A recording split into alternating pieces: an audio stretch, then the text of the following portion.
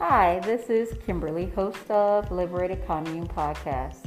This podcast space is dedicated to sharing growth mindset-oriented quotes and resources from my favorite authors and publishers in a virtual speakeasy laid-back setting.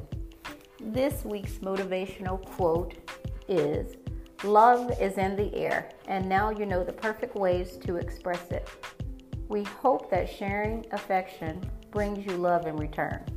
Knowing thy love language is equally important as knowing the various forms of love and healthy and meaningful ways to express love, whether in a platonic or nurturing or romantic manner.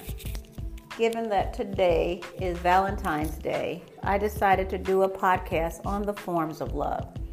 Speaking from a single woman's perspective, I found that it's important to establish good housekeeping rules up front in terms of where people fit in my life. For example, it's important to establish healthy boundaries up front during the getting to know you phase to prevent heartburn in the long run. Have you ever struggled with determining what was appropriate in terms of public displays of affection or gift buying for acquaintances, friends, and family? This article may help provide some insight on this taboo topic. Case in point, a guy that I recently met appeared to be a bit too forward for me from my perspective.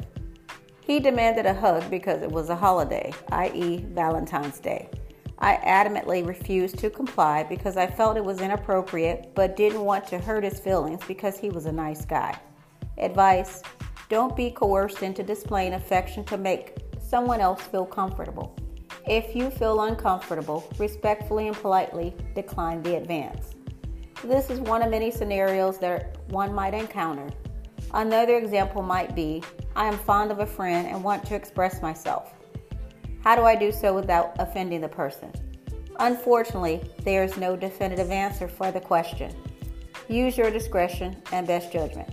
Another relevant example, the case of the unsolicited dozen of roses. Prior to my first husband proposing to me, we were best friends. We spent all sorts of time together just hanging out. Arbitrarily, one day, he decided to buy me a dozen of yellow roses to display his affection for me on Mother's Day. At the time, we had no children together. Fortunately, I was not offended by this gesture, nor did I know how our relationship would develop in the future. He simply took a chance by buying roses for me. I am not suggesting that you'll get the same sort of results in return, so please don't take this the wrong way. Conversely, we could have ended up just being besties for life. Now that we've gotten past the small nuances of what it's considered to be love, here's a non-exhaustive list of ways to express love. The first form of love, agape, better known as unconditional love. It's altruistic, selfless, unconditional. Agape love is traditionally known as brotherly love. According to dictionary.com, agape love is unselfish love for one person to another without sexual implications. This sort of love is displayed with a companion who you're not necessarily in an intimate relationship with. For example, this might be used to show love for a colleague, coworker, or friend.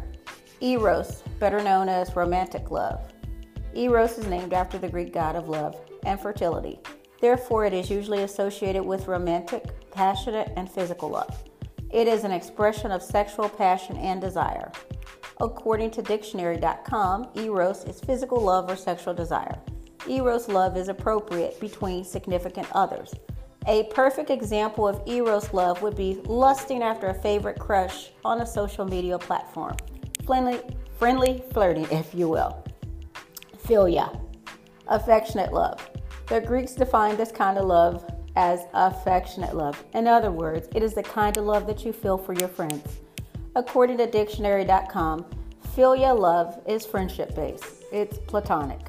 Two girlfriends, for example, hugging after not seeing each other for years would be an appropriate form of philia love.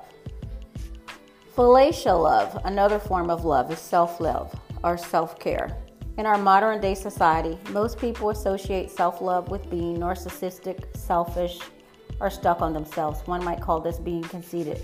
However, this is not what the ancient Greeks meant by self-love. Historically speaking, women tend to be better at displaying fellatio love for themselves than men.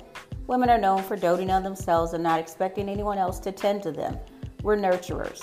Getting a massage or getting your hair done or giving yourself a pedicure would be a form of fellatio love. The fifth form of love, storge, familiar love. Storge can be defined as familiar love. Although that's a strange term, let me explain to you what it really means. For example, nurturing a child is a form of storge love. A natural bond has been built with that child from birth between the mother and the father. This is why a child naturally gravitates to its heritage parents than random strangers. Kinship establishes a lifelong bond. 6. Pragma, enduring love. It's pretty self-explanatory. I don't think I need to further elaborate on that one. Ludus, or playful love. Ludus is known as playful love. However, a better way to describe it is the feeling of infatuation in the early days of a romance. If you've been in love before, you know what I'm talking about. I think that this is the one self-explanatory definition of love that doesn't need to be explained or elaborated on. Mania. This is a bad form of love. It's obsessive.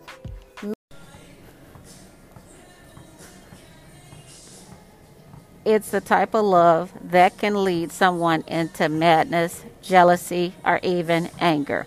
A prime example would be a situation gone bad.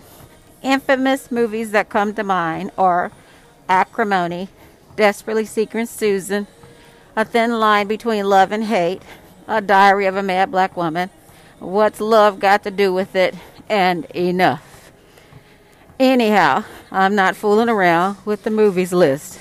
You get the point. Key takeaways from this podcast. Number 1, respect and differences of opinions, values, belief systems. Accept each other's preferred love language. Make improvements as you deem appropriate. And peer pressure is never acceptable. Listed below are references that you can look up if further information is needed. And also feel free to make donations. Thank you.